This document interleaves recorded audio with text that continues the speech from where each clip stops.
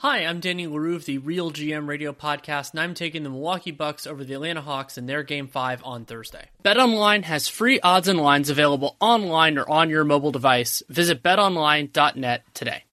When traders tell us how to make Thinkorswim even better, we listen.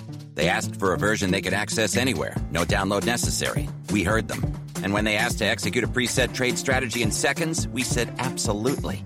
Feedback like this inspired us to build Thinkorswim Web, and it continues to push us. So our entire suite of platforms never stops getting better. Because platforms this innovative aren't just made for traders, they're made by them. Thinkorswim Trading, from TD Ameritrade. The need for discipline disappears when you love what you do.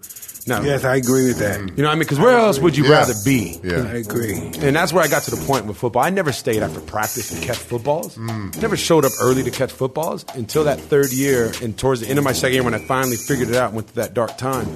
And that makes you average. And I was different. I listened to all the greats and I wanted to surpass them.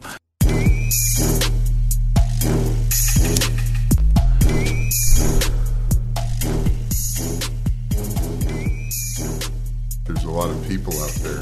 You nervous? No. He's never nervous.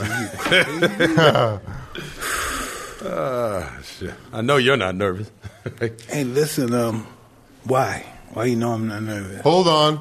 Okay. Let me bring us in. Hey, everybody. Welcome to another episode of Hot Box, and I'm Eben Britton. And I'm Mike Tyson. Mike, we got the Hall of Fame tight end in the house. We have greatness in the house. Tony Gonzalez. Welcome, my brother. Thank you. Good to be here, man. Absolutely, dude. Man, so what'd you think about the Chiefs winning the Super Bowl? I was happy as shit. I mean, I was there. Obviously, we worked it for Fox, and I was on the sideline. I didn't move the whole time. Because remember, it's been 50 years since they won, and I played there 12 years, and we couldn't get it done. And so when I was there and they won, and the confetti would dropped, I had this feeling of like so happy. Obviously, it wasn't me, and I know I didn't win the Super Bowl, but it's like watching one of your kids win. I guess that's something I can compare. Like you're really happy for them, even though I didn't win it, but part of me won it. So I guess I'll take 75% feeling. Definitely, dude. But it was good to see him win. Well, you know that young kid, the quarterback, he has the light. Yeah. So we're going to watch them. When people have the light, we're going to watch them now. We're going to watch all their success, all their happiness. We're going to watch their failures. Yeah. We're going to watch their faults. We're going to watch their mistakes. Yeah. Human mistakes that everyone makes, but he's making them on the world stage. Yeah, that's the pressure of him right now, right? I mean, he's about to become an icon. No, I'm talking about life. I'm fuck football. No, that's what I mean. I agree with you. She's saying that icon that's coming for him now, that fame on a really an international level, maybe. Like and I look at football, Tom Brady, Peyton Manning. Hey, hold on. Fuck. What makes you? Why do you want to be who you are? Well, we're getting right into it. We're getting right into it. What makes me want to be who I am? You know, I think over the last, and I've been a learner for a long time. I went through it was my dark time. So my second year in the league, and I've told people real quick, I led the league in drop passes, got benched twice. I was on my way to being a bust, and I was. I mean, it got pretty low for me. It's the lowest I've ever had. I mean, up until then, I was All-American. I was this and that. Two-sport athlete. And then I went through a depression where I was locking myself in a room, just drinking, feeling sorry for myself. I remember crying because I'd never been through this stuff. And then from there, it gave me that thirst to learn, to really dive in. Okay, what is this thing called greatness? And how the hell can I be like Mike Tyson or Jerry Rice or anybody? Like, why the hell did they make it and I'm struggling right now? It ain't because I'm not big enough, fast enough, strong enough. I got that. But the shit wasn't connecting in my head and in my heart. And so I went on this, and I'm still on that journey, where I started crushing books on Michael Jordan, Tiger Woods, and started studying people's workout routine. And I realized that there's so much more. And then I didn't have that confidence. I lost that shit. I lost that belief in myself. And then I started getting into books like Deepak Chopra, 7 Spiritual Laws of Success, Dr. Wayne Dyer. Started going on this spiritual journey that I've been on still. And then over this last couple years, I've really dove into it and kind of said, and you asked me, who am I? Or at this point, it's more than just this body or the success I've had. It's like that shedding of the ego, like going behind that and saying, okay, I'm this. I'm love, I'm peace, I'm joy, I'm really whatever the fuck I want to be, honestly, at this point. Like, you have that power, and I've been able to sit down with some really great thinkers and see that you create who you are. I mean, you are what you think, and you need to quiet your mind as often as possible. And there's a lot of ways to do that. We can go into that, but there's a lot of ways to quiet that mind to get down to who you are behind this body, this meat sack that we are. Yeah. It's deeper than that. That's But have you discovered why you exist? I think I'm here for the human experience. And after this, where I came from before, I feel like I'm going to return there. And that's why we're here, to have this human experience and to go through life and to see, to fail, to love, to have peace, to have joy. And you have to keep leveling up. You have to keep learning those lessons. Otherwise, life will keep hitting you over the head. What makes you become who you are? What did you see to say, hey, I want to be this? I think that I was curious. Who's your father? With my biological father? Yeah. Joe Gonzalez from New York. Son of immigrants. Is he Puerto Rican? No, he's my grandmother's from Jamaica. Yeah. Born in Jamaica. And my grandfather was, I guess, raised in Argentina. And then they met and had my father in New York. And so my dad he's a psych therapist. Was. A recreational therapist, not a doctor. Or anything like that. No, we're not too academic on that side of the family.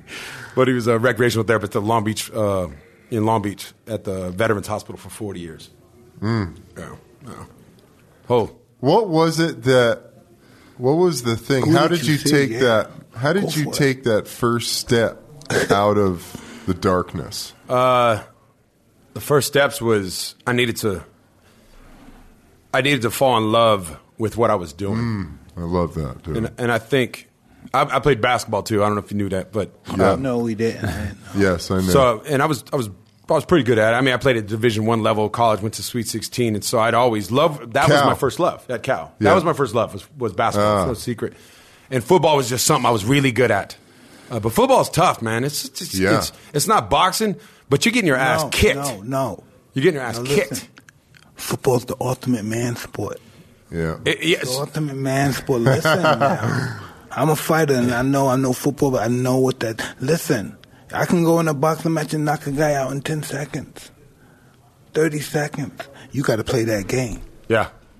You got to play that duration. I don't care. This is what I found out about Lawrence Taylor. I don't care how big you are, how strong you are, you're going to get hurt. Mm-hmm. Oh, yeah. In football. Yeah. I can be lucky and have a 30-second fight. Most of my fights were really and he got it. I don't care how big or tough he has to go through that duration. He has to go in there with guys that their whole objective is to hurt him. Yeah. Imagine that. Yeah. I can do that for That's that one true. thing. But imagine you having 7, 8 guys, 10 guys, 20 guys. Their objective is to put you out of business. 80 times a game. Yeah. 80 times. And a I game. was To put you out of business. And I didn't have that streak in me. Yeah. That ability to go to that level that you got to go to at football.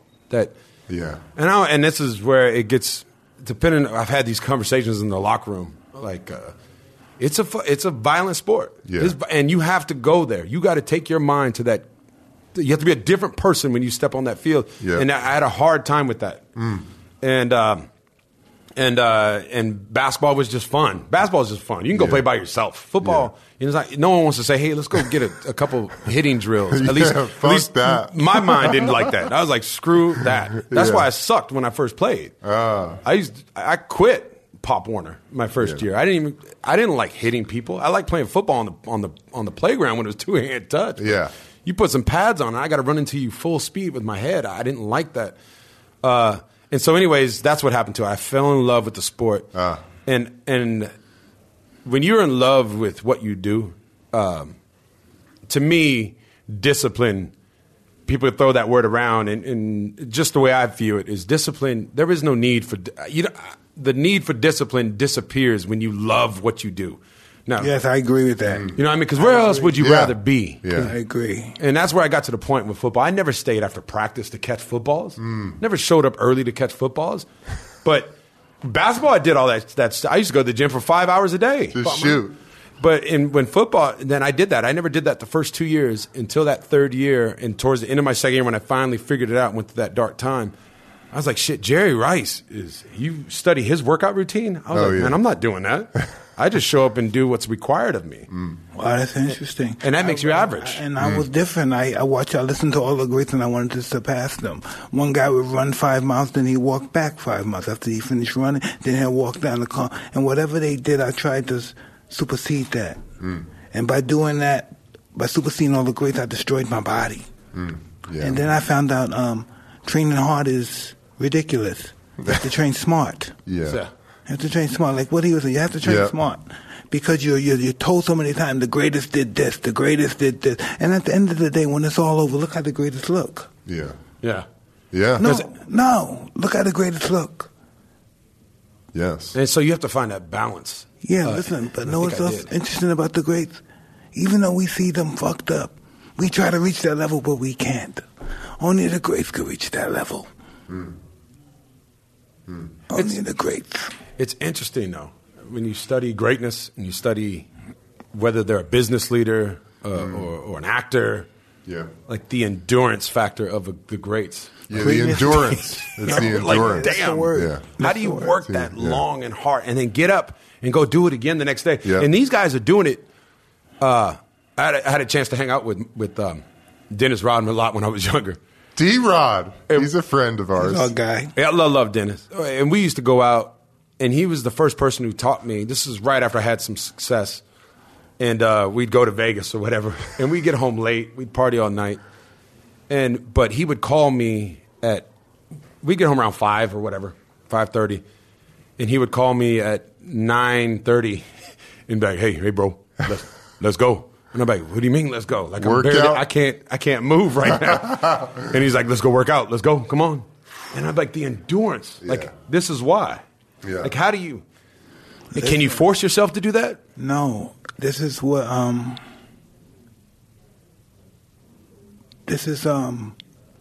when I watch somebody like Ali, I watch somebody that's really the real deal, you know, and I say, well, then I know I'm not great.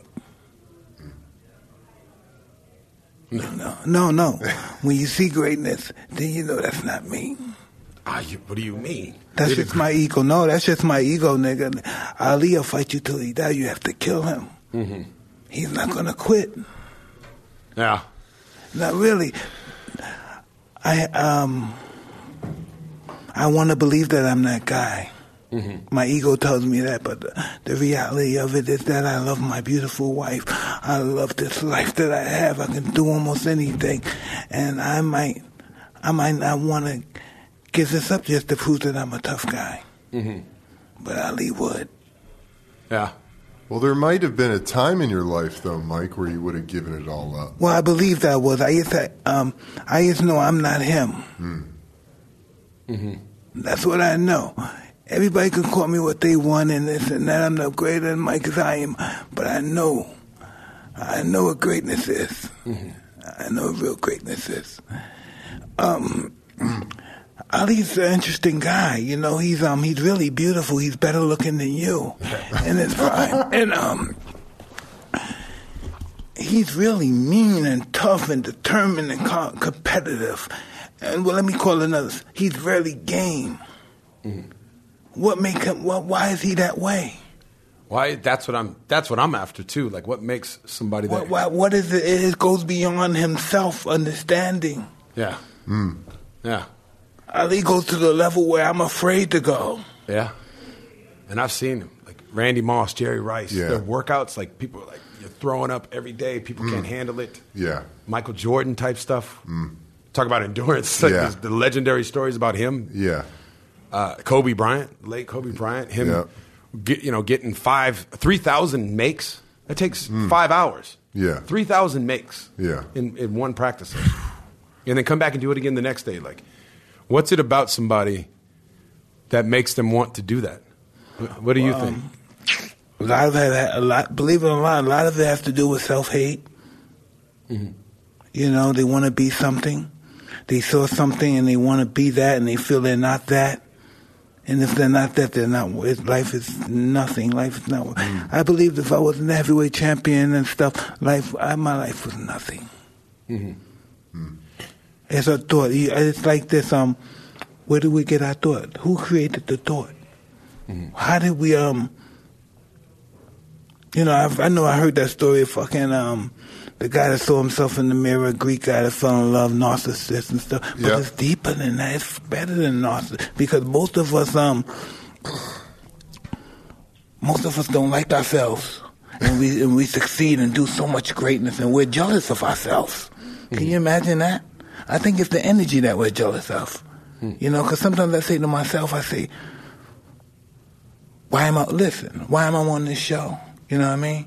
I say to myself, fuck, I'm not that fucking smart. I get all this fucking, Mike's a guru, Mike's this and that. Mike has to deal with he has to deal with a lot of, he's a megalomaniac, but he has a low self-esteem. Isn't that great? I think I'm God, but I deep down inside, I feel like I'm shit. Mm-hmm. But without that, I can't be who I am. Mm-hmm. Does that make sense to you? It does make sense, and I think I've felt like that at times, and I've really, this has really just happened to me over the last year. That's why year and a half. We become who we are, because we don't like ourselves. But here's what I want to get to this point, that I heard a great quote that comparison is the thief of joy. Definitely. And I realized that I was always trying to compare myself to that guy. He's got more money than me, or he's more popular, or he has more stats, he's more yard. Oh, he blocks better than me, or whatever it is. I don't have a ring. I never won. Oh shit, I've never won a Super Bowl. Like, it's like, stop comparing yourself. At least this is what I tell myself, and I do this every day. I do my morning meditation. It's a lot of like, just let all that shit go. Let it go, and just be your best version. Yeah, and don't put all that pressure on yourself, because I think that's where you start to judge yourself. Yeah, and that's not being in your heart. Totally, man. You know, and I wanted to. And coaches always said, play with your heart. And I never understood what that meant. But to me, what it means now is, when you're in your heart, there's no fear of judgment. You're totally present. You're not worried about the past, what happened before. You're not worried about the future. That's why a lot of guys miss the ring maybe, or why guys would miss the field, because where else can you be that present? But you can. You can. Yeah. You got to work at it. And then it becomes habit. Just like it became habit to be on the football field, it can become habit in life, where you can just be totally present. You just have to keep concentrating, constantly reminding yourself that there's no else I'd rather be. That I'm in love with life. I can tell you, you're in love with life now. Exactly. And before, when you're comparing yourself, it's hard to be in love with life. Listen, brother, I'm gonna tell you, and I'm mad that I love life. I'll get mad. Fuck, nigga, what the fuck you so happy for?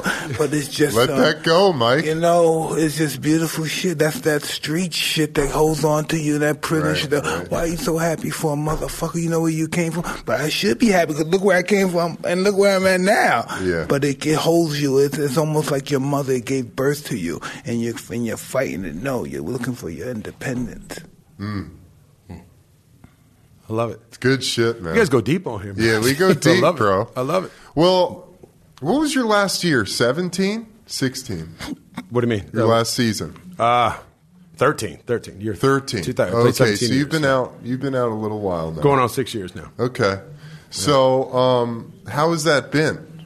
It was tough at the beginning. Yeah. Transition's tough. Yeah. I'm 5 years out now. My last year is 14, and I feel like I'm just getting back on my feet. Just getting back, yeah. You know? It takes at least for me. Yeah. It took around 3 years. That's interesting stuff, because when we're doing our sports or whatever, our career, this is why we don't have to focus on us, because we have our career.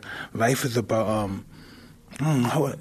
what's that word again I want to use? The inventory, doing self-inventory. Yeah. Yeah. You know, I do a lot of self-inventory, and know what I notice? I can't judge myself, because if I'm always fail my inventory. My inventory is like, how did I talk to that person today? Did I disrespect somebody? Did I hurt somebody's feelings today? Or did I bring joy to somebody today? You know, and most of the time I fail. I've heard somebody, so I don't pass my inventories at the end of the day that well. Mm-hmm. Well, as long as you're being honest with yourself. No, I have to do that, even if I'm not honest to my whoever I love and care about. Right. I'm always honest to myself, and I deal with that pain. But being honest with myself, I deal with pain. Yeah. I deal with pain with just being disciplined. Yeah. You know, with life, I have to be disciplined. Not in sports, but in life, I have to be disciplined. I learned discipline is doing what you hate to do, but do it like you love it. Yeah. You know, and that's where discipline comes in handy. You got to have discipline. But when it comes to what you love, to me, I think discipline to spirit goes back to that. Like I love sweets and shit. I can't help it. I love them. The cookies. And if I see 2 cookies in front of me and the chocolate chip, and somebody tells me I'm gonna eat the whole plate, I'm like, hey, you got to get this out of here. And it takes a lot of discipline. How about if I tell you I don't know what I love? Huh? How about if I tell you I don't know what I love? I do it because I believe this is the right thing to do, or I believe because he told me this is why I did it. Mm-hmm. You know? Yeah. I guess I don't know that one. You do it because you love it. You're saying, is that what you're saying? No. Like, you don't know why you love it? Well, listen, how do you know you love it? The cookies? The sweets? But how do you know? As an example? My temperature rises. Yeah. Check it out. It's 1970, what is it? 1978, 79, something to that effect. I'm in a reformatory with bad kids. I've robbed some people, so we're all locked up here. Muhammad Ali came in there. He came to visit the kids. I saw him, and my life started. I said, "Hey, I bet you nobody picks on him." It's my mind was saying this shit. By the way, people when he came in, people would have lost their mind. The people that abuse us, the staff, they lost their mind. They were crying. The people that would abuse us, they were crying when they saw this man. They were at his mercy. So I said, "Fuck! I bet you nobody picks on him." And then a couple of months later, I got shipped out to another prison, another child prison. And then there I met a guy that used to be a fucking fighter, professional fighter. He started teaching me how to fight. He kicked the shit out of me at first, but he started teaching me now. After he kicked my ass, just to let me know I'm the boss. You know, he was a smaller guy than me. And just to let me know, but he taught me. Then he started teaching me. And then Bobby Stewart. Then I must have hit him on a jab. I broke his nose. He had the black eye, and he was mad once. I thought he was mad, but he was mad because his wife didn't like him having the broken nose and stuff. He said, "Listen, I'm not gonna be able to box with you no more, but I'm gonna take you to this other guy that's gonna take you to the next level." And there I met Cus D'Amato. How does that happen? I see fucking Muhammad Ali, and I start boxing, and then Sugar Ray Leonard fought Roberto Duran. After seeing that fight and seeing how people respond in the crowd and how the fight has so much control with life. Everybody was talking about it. They had commercials with Duran and Linda. Everybody was 1980. So the fight, June 20th, 1980, they fought in Montreal, Canada. I watched the fight. I got turned out about fighting. I said, this is what I'm going to die doing. And I met Cus and this fuck, right? Isn't that people? That's what life is about, beating people, inspiring people. Just even me, a guy like me that have low self-esteem, I inspire people. Look, Tyson Fury, to be people named now he's the heavyweight champion. I inspire people, even though with my low self-esteem. I can inspire greatness. Isn't that crazy? Yeah. Because it's bigger than me. It has nothing to do with me. How I feel about myself is nothing. How I feel about life is nothing. It's just, I don't know, it's the energy. How you feel about yourself is part of your journey, though. Absolutely, but my illusion of myself is listen, I'm talking, but my illusion of myself. Listen, I don't know what's wrong with me. I was at a table with Cousin, my friend. He was a fighter too, and he said something about Alexander the Great. And why did I he said he was like 6'5" during like 300 years before Christ. He was like 6'5", but he wasn't. He was really little. He was really small. He was so small that the fucking the equipment couldn't fit him. He was too small. You know? But his illusion of himself was big. Yeah. There's Alexander the Great, too. Yeah. There's also something that I heard about him, too, that his mother told him from the beginning, since he was a little boy, that you are destined, you are part of the gods. His mother's one of the first stage mothers in history. But they've been thousands of years, millions of years before her, they've been stage mothers that inspired their son. Alexander, when you talk about Alexander the Great, you talk about him and Napoleon. And notice the resemblance between the two, because they were... Today we call them bitch-ass niggas, because they're wimps. Not because they might be gay, but just because they're wimps and stuff. And that's what they were. They were afraid of their mothers. Can you imagine that those powerful men are afraid of their mothers? Mm-hmm. That's why Alexander the Great. Now, he always kept in touch with Aren't most men, though? I was going to say, I was afraid of my mother. Aren't most men afraid of their mothers? Mm-hmm. Well, especially when there's no father there. Yeah. Yes, we are. They beat us viciously. And they love us, but they believe that's how men are supposed to be treated. Yeah, ain't that crazy? Interesting. They believe that's how men are supposed to be treated. But then you see but then you see my wife. After that, she babies my son. I see how her mother, I see how the women of her family treat the men. I watched her family. I watched her aunts and her mother. I used to watch it, and they love the boys. They pamper the boys. And I come from the house where the boys get their fucking ass kicked in the fucking, get the fuck out of here, nigga. You want to fight me? I'm your father. You want to fight our feet? Get the fuck out of here. I'm from that world. I'm from the world where we automatically picks on the son, make him harder so we can kick him out. I'm from that world. But now being around the world, let the world change. Now I'm a bitch, and now every time I have a daughter that's LGBT. In that world. And why am I tough to my boy, but to her, I'm just a bitch. I'm weak. And then she wants, I love her to death and that stuff. No, why? Because she checks me. I can't say bitch. I can't say nigga. I can't say hoe. I can't say nothing derogatory about women or nothing. Because she, hey, stop that shit. No, stop. She's just weird. And she's the only one in my family that checks me. That's funny how your daughter's capable of that, huh? Yeah, hey, I don't say stop that. Don't talk. Don't say midget. What do I say then? Say small person. What? Small person? Hey, small person, how do I get to Harlem? Hey, small person, what time is it? What are you talking about? But I don't want her to ever run away, so I used to say, hey, I'm with it. I want her to stay close to me. I love her to death. I used to listen to what she says. I don't say bitch, I don't say nigga, I don't say hoe, I don't say nothing. I'm not who I am when I'm around her. Yeah. Because something about her is my mother. Interesting. The way she's not afraid of me is my mother. How come all my other kids? I wish they would fucking step to me. Why is she the one that I bow down to? Isn't that weird? Shit. I'm a fucking monk. I'm boss in my household, and now I've got to bow down to her. Because I don't want to lose her. I love her so much. Why do I love this girl? She's in that world. She does that thing. She's just so different than what I ever believe in. But I guess I don't want to ever lose her. All of our fears come out in our children.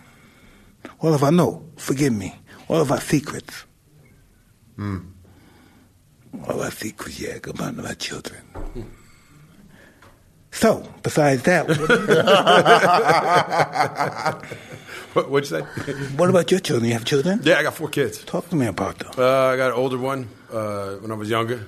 Tell me, how old is he? He's 18. What is he like? What's his name? His name is Nico. How do you feel about him? Love Nico. He's about to leave. Talk about, he's a senior, and he's going off to college next year. So it's fine. And I'm happy to see him get a chance to go be independent. Yeah. That's good, man. To go fall down, because you got to. You create such a safety net as a parent who has, I've done well, so I'm able to take care of all his needs. But that's the beauty of letting him go. As much as I'm going to miss him, I'm looking forward to seeing him deal with failure, to go through his fear. We talk about all the kids. I got a 11-year-old girl, 9-year-old boy, and then we got a 5-year-old daughter that we adopted. Wow. And seeing all their personalities come out and how they react to certain things. Because I've always been fascinated, too. Like I got my brother, my biological brother, and 3 adopted brothers. And we all kind of grew up in the same house. The adopted brothers came a little bit later, like when I got to high school. But my biological brother, we're just different. We're wired way differently. And you would think the same lessons, because the same household, but he'll handle things way differently than me. It's with your children, you see them, how are they going to act around each other? And how are they internalizing what I say? See, there was a great story about Patrick Willis. He played linebacker. Yeah. I remember him. He's one of the greatest linebackers. He retired from San Francisco. Awesome. And his childhood was, I think his brother died. Yeah. He got one of those childhoods. Like, talk about being from the ghetto and not having shit. Yeah. And basically, I think his mom was a drug addict. And hopefully the story is not, I don't know if the exact story. I just know his childhood. And he got kicked out. Basically, it was like that movie Blindside where he grew up with a family adopted him. But then this guy's gone on to do great things. He's such a great man. Yeah, he's incredible. You meet him in person, like I loved it. And this is who we go against. Like I go against him a lot. Yeah. And he was and then off the field too with charities and just a nice guy. Just a massive heart. Massive heart. And then you ask him, you go, why? What happened? Like, what happened to you being from where you are? And he says, what choice did I have? I had no choice. Seeing what I've seen growing up, I had no choice. And you know how many people are in jail or in bad circumstances that say the same thing? I had no choice. Look how I grew up. And so it's funny how he took it that way, I have no choice, but to see them and go, hell no, I don't want to be like that. I got to go this way. Where a lot of people will say, I had no choice. Look at them. I might as well be that way. Like, what's it about him and his heart that clicked for him that way? And I look at my kids and I look at me the way I did it, and I love my brothers. But, you know, we all make mistakes, but it's about how you bounce back from it and how you say, well, I'm going to move on now and go this direction. I'm not going to keep going that direction. And so I'm looking forward to see if I can guide my kids to dealing with that fear and with that adversity and making sure that when the shit hits the fan, like it's going to, a lot of millennials don't want to hear that, but you're going to fail, and that's part of it. That's part of the process. And I want to give them the tools on how to deal with that adversity when it comes. You know, that's so awesome that you did. I wish, you know, you're an awesome parent. But when I was a cuss, it was all about me being in love with myself and I'm better than everybody else. Can you imagine that? Yeah, he was an older guy. He was dying soon, so he didn't have time to explain, hey, Mike, you know, maybe you shouldn't do that, the girls. Or maybe, no, we need, he wanted greatness. He wanted another heavyweight champion. And he was that's just who he was. He didn't afraid of death or dying. He just wanted accomplishments and stuff. You know, I come from a world where people are just ego-based and ego-driven. I come from that world where people are just, they come from being brutalized, beaten and stuff, and just, I don't know. My influences from just old fucking Jewish communist people, you know, intellects, though. Really smart intellects and stuff. Because I never went to school and, you know, I say words, and I just learned it from being around them all the time. You know, and I was an interesting life. I was raised, you know, you see I got Che Guevara, I see I got Mao on me, and I was raised by that type of mentality. Guy that loved Castro and thought Castro was a wonderful man. Stuff like that. It's just my world, you know. Hemingway, I learned a lot about books and stuff. The Prince, I learned a lot. That's all they talked about. They talked about books. They talked about, what was that guy named?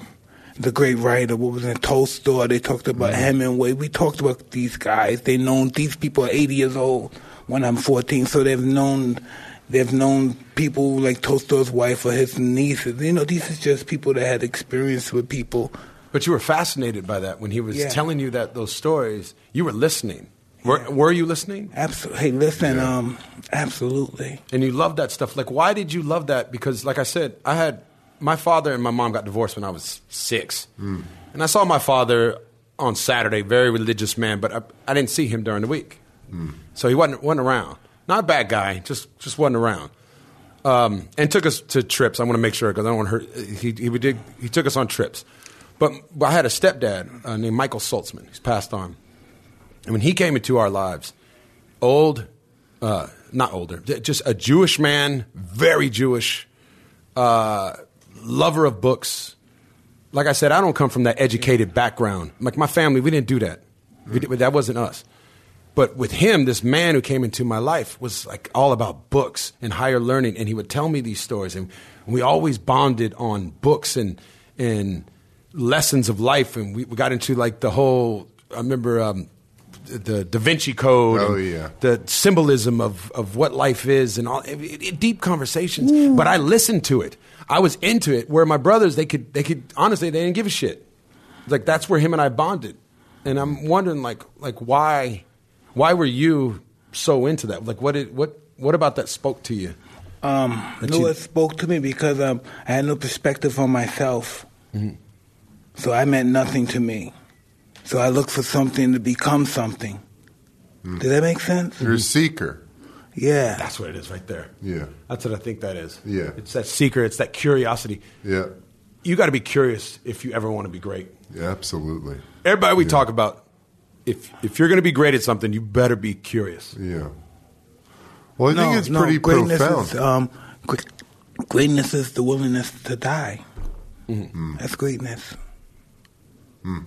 Like you see these guys, forget about suicide guys. Forget about the guys. Just people that are decent people just decide to kill themselves. Mm. You know?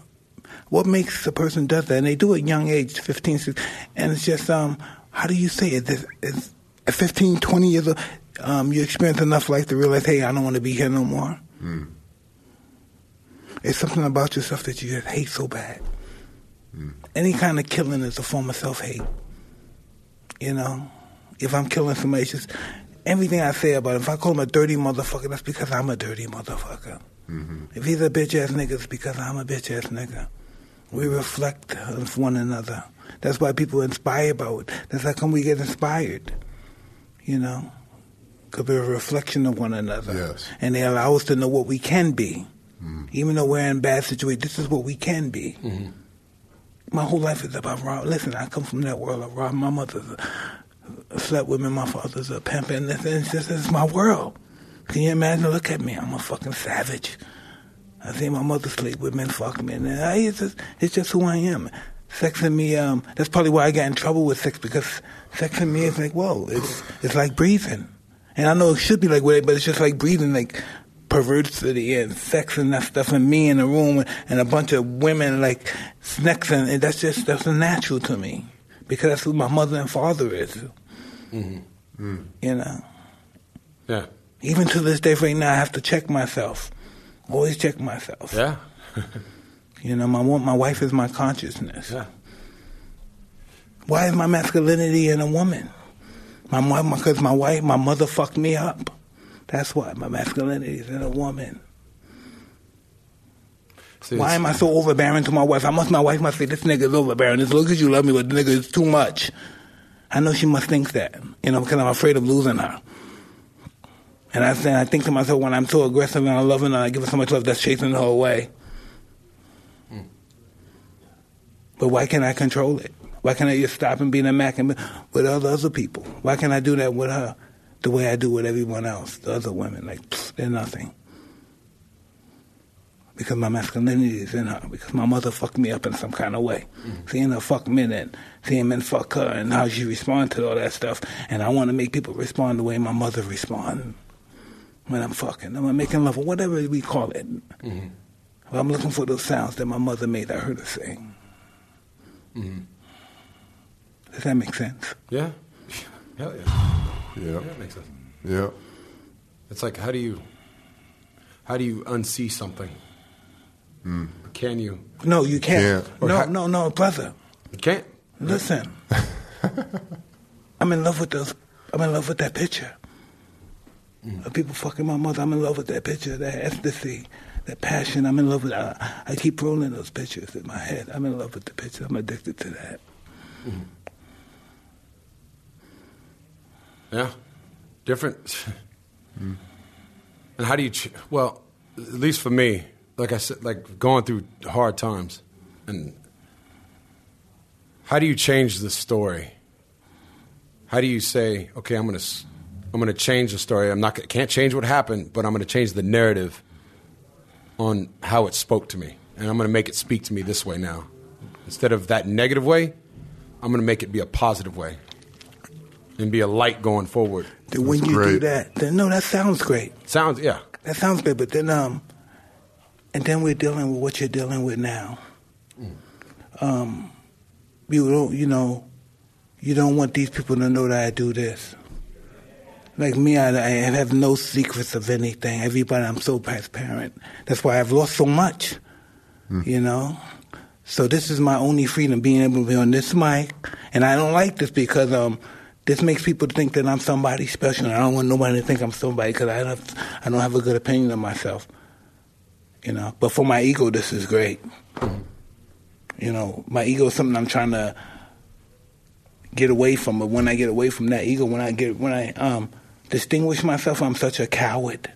I need it back because I hate myself. When my ego goes away, I'm a bitch. I'm like, I don't know what I am. Everything I'm afraid of, I don't know. Come back. I don't know. How do you get rid of that guy? Mm-hmm. You talk about him. Yeah. We need him. He's here for a reason. Yeah. Why is he here? And we keep getting away. No, my ego tells me sometimes. You acknowledge it. It tells me sometimes, listen, I tell you, you're going to do this shit? Look, this is where I got you. I got you here with Rob. I got you here with Tyson fucking Ranch. I got this. This is what I got for you, Mike. But listen, only thing I want you to do to pay me back, all right? I just need you to, I need you to fuck her. And then we're even. That's what my ego tells me. I need you to fuck her. You fuck her and then we're even, Mike. Mm-hmm. But I don't want to fuck nobody but my wife. Yeah. But that's what my ego say. I gave you all this. Just do me a favor, Mike. Fuck her. Yeah. Yeah. Fuck the ego, man. Huh? Fuck the ego. Hey, listen, that's what everyone says. You're saying in that, but it has you, it has all of us. Oh, I know. We can't live without it. Well, it comes, and it's going to come. I was listening to something last night on, I think it was on Alan Watts. I don't know if you ever heard of him. Alan Watts is beautiful. Yeah, and he was talking about a Buddhist story or whatever, and a great Buddhist was saying that there is no such thing as permanence. That you will not be a permanently blissful or happy. Yeah. Just like you won't be permanently sad or ego-driven. That it's going to come, but it's about letting it come and don't run from it. Yeah. Talk about don't be afraid of it. Take it. Yeah. And then go to the other side of that. Because that's where the life is. This is going to be, why do we listen to these people? The fuck are these people? They don't even look like us. Why do we listen to them? Mm-hmm. He's from another fucking way of living, life, transfer. You know, he don't look like us, think like us, or nothing like us. Why do we listen to them? Mm-hmm. Why? Maybe because I'm thinking that it's an energy that you can feel wherever you're at that point. If you're ready for that, it'll hit you.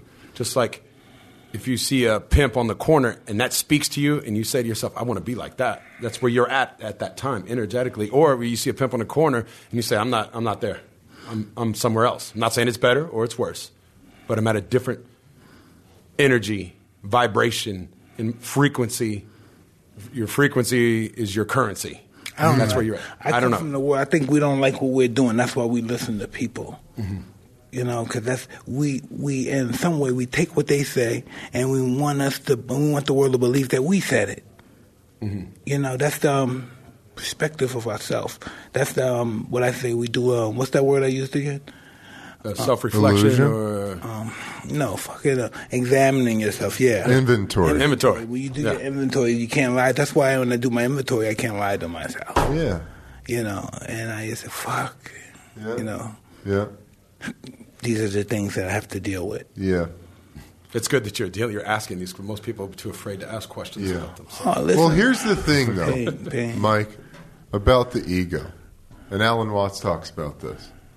Is that the ego is an illusion that you've created. There's no spot in your brain exactly that generates this shit. The ego is this fucking this so creation. Why did we create him?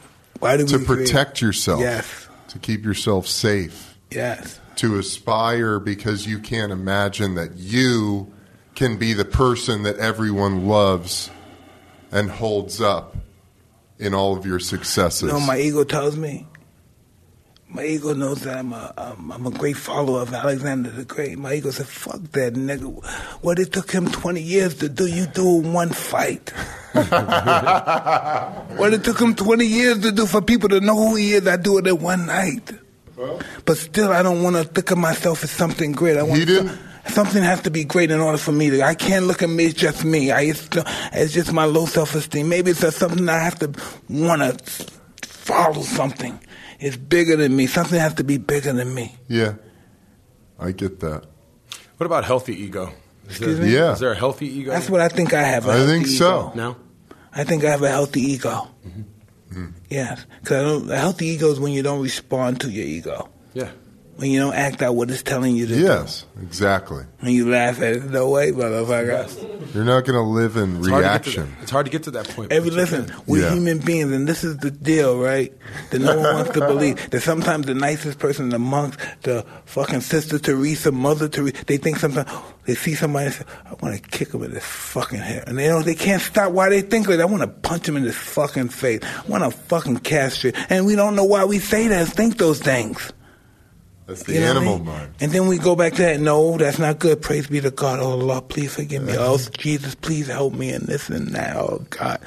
And why do we do that? That's why religion comes in. It just gives us a way to live. Even though we may think, oh, fuck religion, this is for the man and this and that. But it gives us a structure. It gives us a spiritual structure. I like that, too. Because everybody always say, hey, fuck religion, I'm spiritual. But you got spiritual from religion. You know? Well, maybe not. You have to know about religion. You have to hear what these people are talking about and say, hey, I don't like that, but I like this. This is who I am. That's why I say when I look at books, I say, this is who I am. We are who we are, and we're seekers, like you said. And we don't like certain things about us, and we want to go like this. Like, I don't like this. I like Arnold Rothstein. Even though he's a criminal stuff, I like this about him. I like the fact that he likes to teach everybody.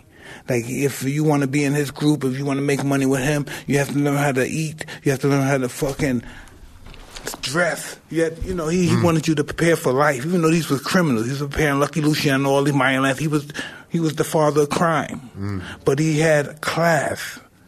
You know, he's always dignified. He's always looking nice. He sees somebody, he see him get a haircut. It was always about looking good. Even though you were doing bad, but you were looking good doing bad. You know, it was all about self-image, who you wanted to be, like we're discussing, the illusion of ourselves, who we are. Yeah. You know? Well, we're running out of time. But we can do this all day, though. No, we got some time. We got like 20 minutes. But, Tony, so you're on Fox NFL Sunday. You're doing that thing. You're an analyst. How has that been when it comes to all of this stuff? The ego that you had created, this persona that you created as one of the greatest football players of all time, transitioning that, maybe even killing that guy to become this next phase, to come into this next phase of your life. And you've got your podcast, Wide Open, which is dope as hell. And, you know, you're really a guy that should be out there speaking and getting your message and spreading your light. And I'm just curious, how has that been, transitioning into that role from, you know, once being at the top of the mountain in the NFL? Yeah, it was. It was tough at the beginning. I got a job. From the outside looking in, everybody thought it was like this cream puff job, and I was working for CBS on the main desk. And I was flying out to New York every week, and I loved it while I was there, but just something was stopping me from being. You can never recreate that football feeling, and I've realized it's not even about. It's an emotional thing. But I was scared. I was scared to show who I am in front of the camera. When that red light's on, you know, there's millions of people watching. We all are. And I was scared, and so I had a hard time with it. And I never felt like I was really myself. And I always apologize to people from CBS. Thank you for my opportunity, but it was like you never really got to see me in front of that camera, fully me. And it's because I was just afraid. And I remember I was up for renegotiation, and I did a good job. It just wasn't where I wanted it. And I was in Spain. I was sitting in a little cafe. I was with my wife, and we were sitting there talking. She's like, "Hey, is the deal almost done?" And I'm like, "Yeah, it's pretty much done." And she goes, "Are you happy with it?" And I like paused, and I started crying. And I'm like, and she's like, "What's wrong with you?" And I said, "I don't know. I feel like I'm about to have an anxiety attack. Like if I signed this contract with them, first of all, I was away from my family because I'd have to travel 3 days a week, and I have those 4 kids all in the house, and I was like, I don't like being away from them. I don't feel like I am myself on this show for whatever reason. It's just not working for me."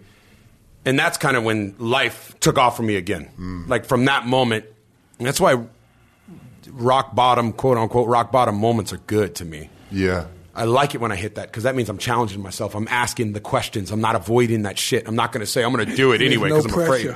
Ain't that bitch when you're rock bottom? There's no fucking pressure. Rock bottom. And a lot of people don't want to do that because they'd rather say, "Oh, you know what? Just keep doing it. You'll get through it." It's like, no, I need to throw my hands up and say, "I don't know. I'm stuck right now and I'm lost, but I'm gonna get out of this and it's gonna work." And that's how you got good people around you. My wife is brilliant wife, where she's like, "It is okay. It's okay. You can do it. You can." And then from that moment, I was like, I can't do this job anymore. And people were like, my agent and my manager, they were both like, "You're making a career decision here. You're making a mistake. You'll never get it.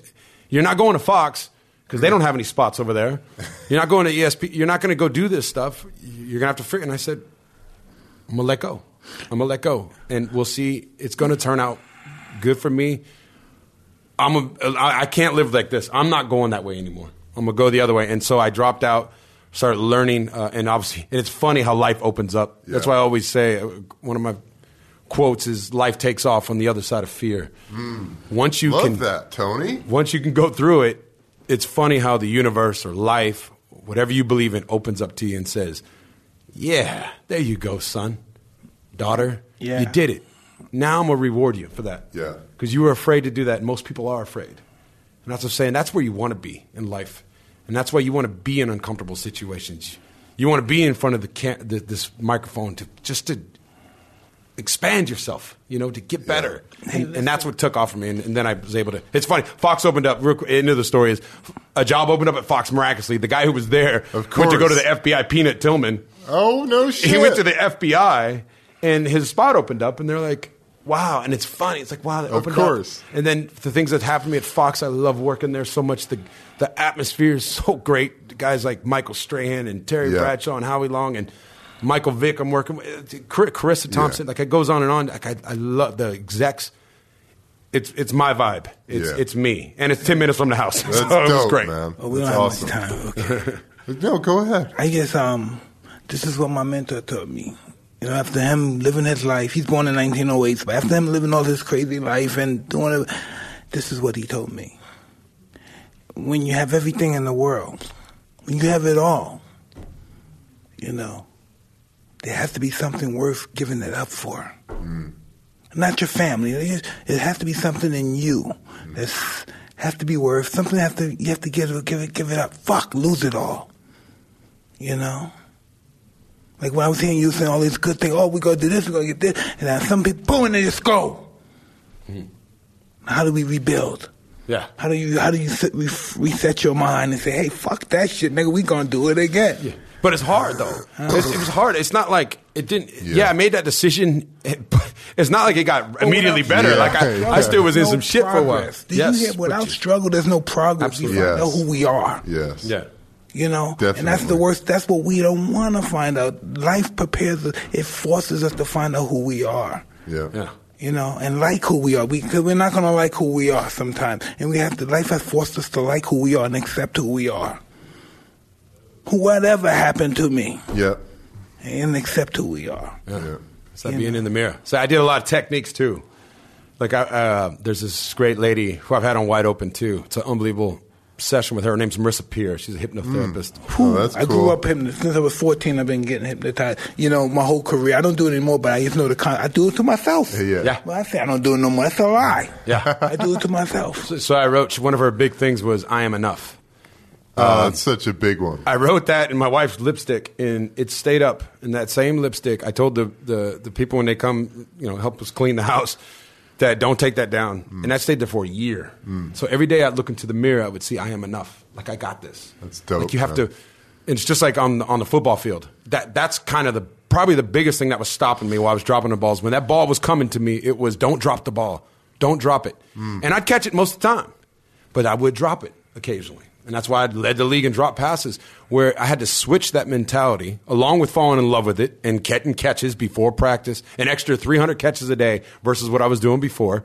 It was I got this when that ball's in the air. It's like there's nothing you can do to stop me. How much do your wife and family have to do? That moment, how much do they have to do with that? The energy you just had, you see all that stuff? How much do your wife, I want to talk about your wife. How much your wife have to do with that? She's everything to me. She's you talk about my ego. she is the one who can build me up, but not tear me down. She's always like, you got this. Before shows, big, like we left for the Super Bowl week, she's like, you're going to do a great job this week. And it's part of that Alexander the Great or Cuss with you, like telling somebody that you love and respect that will tell you that you can do this and that it's like being a great parent. It's like tell your kids that you are limitless and you are powerful. If you keep your ego in check and you go this way, it's not if, it's when. It's going to come to you. And so I believe that if you can walk around with that feeling, when the shit comes, with the inevitable shit that's going to come, it's going to happen to you. But you just know. It's like kind of like trust. It's like when you stepped into the ring or when I stepped on the field, you have to really trust. That's confidence. Yeah. Like trust it's going to work. Yeah. It's going to. And if you beat me on this play, I'm going to come back. And I'm prepared to go to the distance. And a lot of that being prepared comes from, I don't know, maybe how you grew up, that dog mentality. We talk about that. No, listen. In a sport, athletic field. This is what Muhammad Ali amazes me in so many different fashions, because when I look at Muhammad, I don't think Muhammad Ali ever had a street fight. He had, it was a big guy. It was a guy that was a bouncer, and everybody was afraid of him in the neighborhood in St. Louis and Louisville, right? And he was a boxer too. So he was a tough guy, and everybody, he beat up, like, knocks guys out in the bar, because he's the bouncer and stuff. And so Gene Tiller Ali was boxing. Ali was scared to death of him, but he just was hitting him with the jab. He broke his nose, and they stopped the fight or something. And I believe Gene Tiller had told me that Ali stayed in the house for 2 weeks. He was scared the guy was going to beat him up and stuff. But just to see a guy like that, listen, he was using this thing, talking shit about Sonny Liston and your ugly bear and something, and Sonny Liston smacked him, right? And Ali was scared. He didn't know what to do, right? So how do you come from being afraid of this guy to the next thing you know, you're kicking his ass? And where does that confidence come from? Where did it come? Where did it come from, him getting smacked to like, I'm going to kick his fucking ass? What happened? Here's my opinion, because I had a bully when I was growing up, and he used to come every single day. And I would strategically hide my skateboard. I lived in Huntington Beach, so we did that. And I would skate home, and I was definitely scared of this guy. I didn't go to school dances. I didn't hang out after school. I'd heard the stories how this guy beat 2 guys up and smashed one in the head with a brick, and I was just... And it culminated at the end of my school year. Everybody graduated. I went and hid at my 8th grade graduation. My whole family's looking for me. And it was like out of a movie. They all came up, and they saw me, and I was cowering behind a wall. And I remember I played Pop Warner football before that, and I said to myself, I'll never see that look on their face again. My mom's face and my brother's face, my brother Chris. Everybody else I can't remember, but I remember seeing my mom's face. She didn't say a word. She just looked at me and gave me that look like just absolute disappointment. Mm-hmm. And my brother mouthed the words. He was like, what are you doing? Because they had all known about it. They had been trying to get me to fight this guy, but I was scared. And I remember I said to myself, never again. I will take an ass whooping. I don't care. I will die before I run away from anybody ever again. And I think that's part of it. I've been noticing this too about these movers and shakers. We're very sensitive people. Yeah. And that embarrassment, and the same thing happened when I dropped all those balls. I was like, that will never happen again. I won't be that guy dropping balls. Yeah. I will kill myself. Like, when I'm not kill myself literally. I will go to the ends of the earth, and I'll do whatever it takes. I'll run 100 sprints after practice. I will jeopardize my body now, like you said. I will beat it up to oblivion in order to not go through that feeling again. I don't ever want that feeling again. You have to get past that, though. You have to get past that. Yeah. I'm a big believer, but that guided me through that time in my life. It's dope, man. Mike? Yeah. We got to wrap it up. We got to wrap it. Tony, man, thank you so much, brother. Appreciate it. And really beautiful. Hey, check out, you want to give a shout out for your social media stuff? Tony Gonzalez 88. You can check me out there, or you can go to the Wide Open, all major podcast platforms, and check that out. Awesome. You got anything with Fox until next football season? Nothing. You guys are good. Yeah. I just want to say one thing before we go away, right? Me, you, all three of us, right? What the fuck? Why do we think that motherfuckers got to watch us and we got to look and they got to have to absorb us? Why do we think that? I don't Why do we? No, listen. Just... Why are we born thinking that? That's the we want people to watch us. We want to entertain people. We want people to fucking suck our dicks. We want people to worship us. That's the word. That way. Well, I think for the podcast stuff. No, listen. Why we want people to worship us? Why we think we're that person? Why do we think we're descendants from God? Individually, we don't think that. We think we're better than people in a certain way. We don't say it, but in a way, because look, why is everybody like that and we're like this? Well, my thing on that is... Well, is it just that they don't want to put in the work? No, it's more than that. I felt that way at the beginning, and I ain't gonna lie. I felt that way. And I don't think he's wrong with that. That was just part of my growth process. But at this point now, I think the reason you're sitting here and you're sitting here is because we feel like we have a story to tell that can help people. Yeah. It's coming from a place of love now to I don't believe in the chosen one. We were talking backstage before we came on. Like the movie The Matrix. I love that movie. Yeah. Because he finally figures out that he is the one. And I believe if you're the one, then I'm the one, then you're the one. And anybody out there listening, you have an amazing power to go out there and do all this. The success leaves clues. Yeah. Listen to these stories and try them out. Don't be afraid. And that's part of it. At least I like to think. And maybe there's a little ego in that too. Yeah. Ego is, know what else ego is? Ego is believing that we're going into an afterlife and we're not going to die. Our ego saying we're going to live forever. That's, when the reality is, nigga, it's like everything else, we're gone. Mm-hmm. It's an experience of life, and we should appreciate that. But we want to live forever. Mm-hmm. Isn't that interesting? It is. Well, you guys will get into it more. All right, we're going to go for it. Hey, everybody. Hey! Thanks for listening to this episode of Hotbox, and thank you, Tony, for coming. It's great to have you in here, man, sharing your wisdom. I always had a fucking opinion about him that's totally wrong and shit. Yeah, I know. The guy's fucking cool, man. Hey, everybody. Life is great. Life is great. Thanks for watching this episode of Hotbox, and check out Tony's pod, Wide Open. I'm going to be on there next. Until next time, I'm Evan Britton. And I'm Mike Tyson. And we're out of here. Hey, do you want anybody to know anything about you or anything? They know it. Wikipedia. Come on now.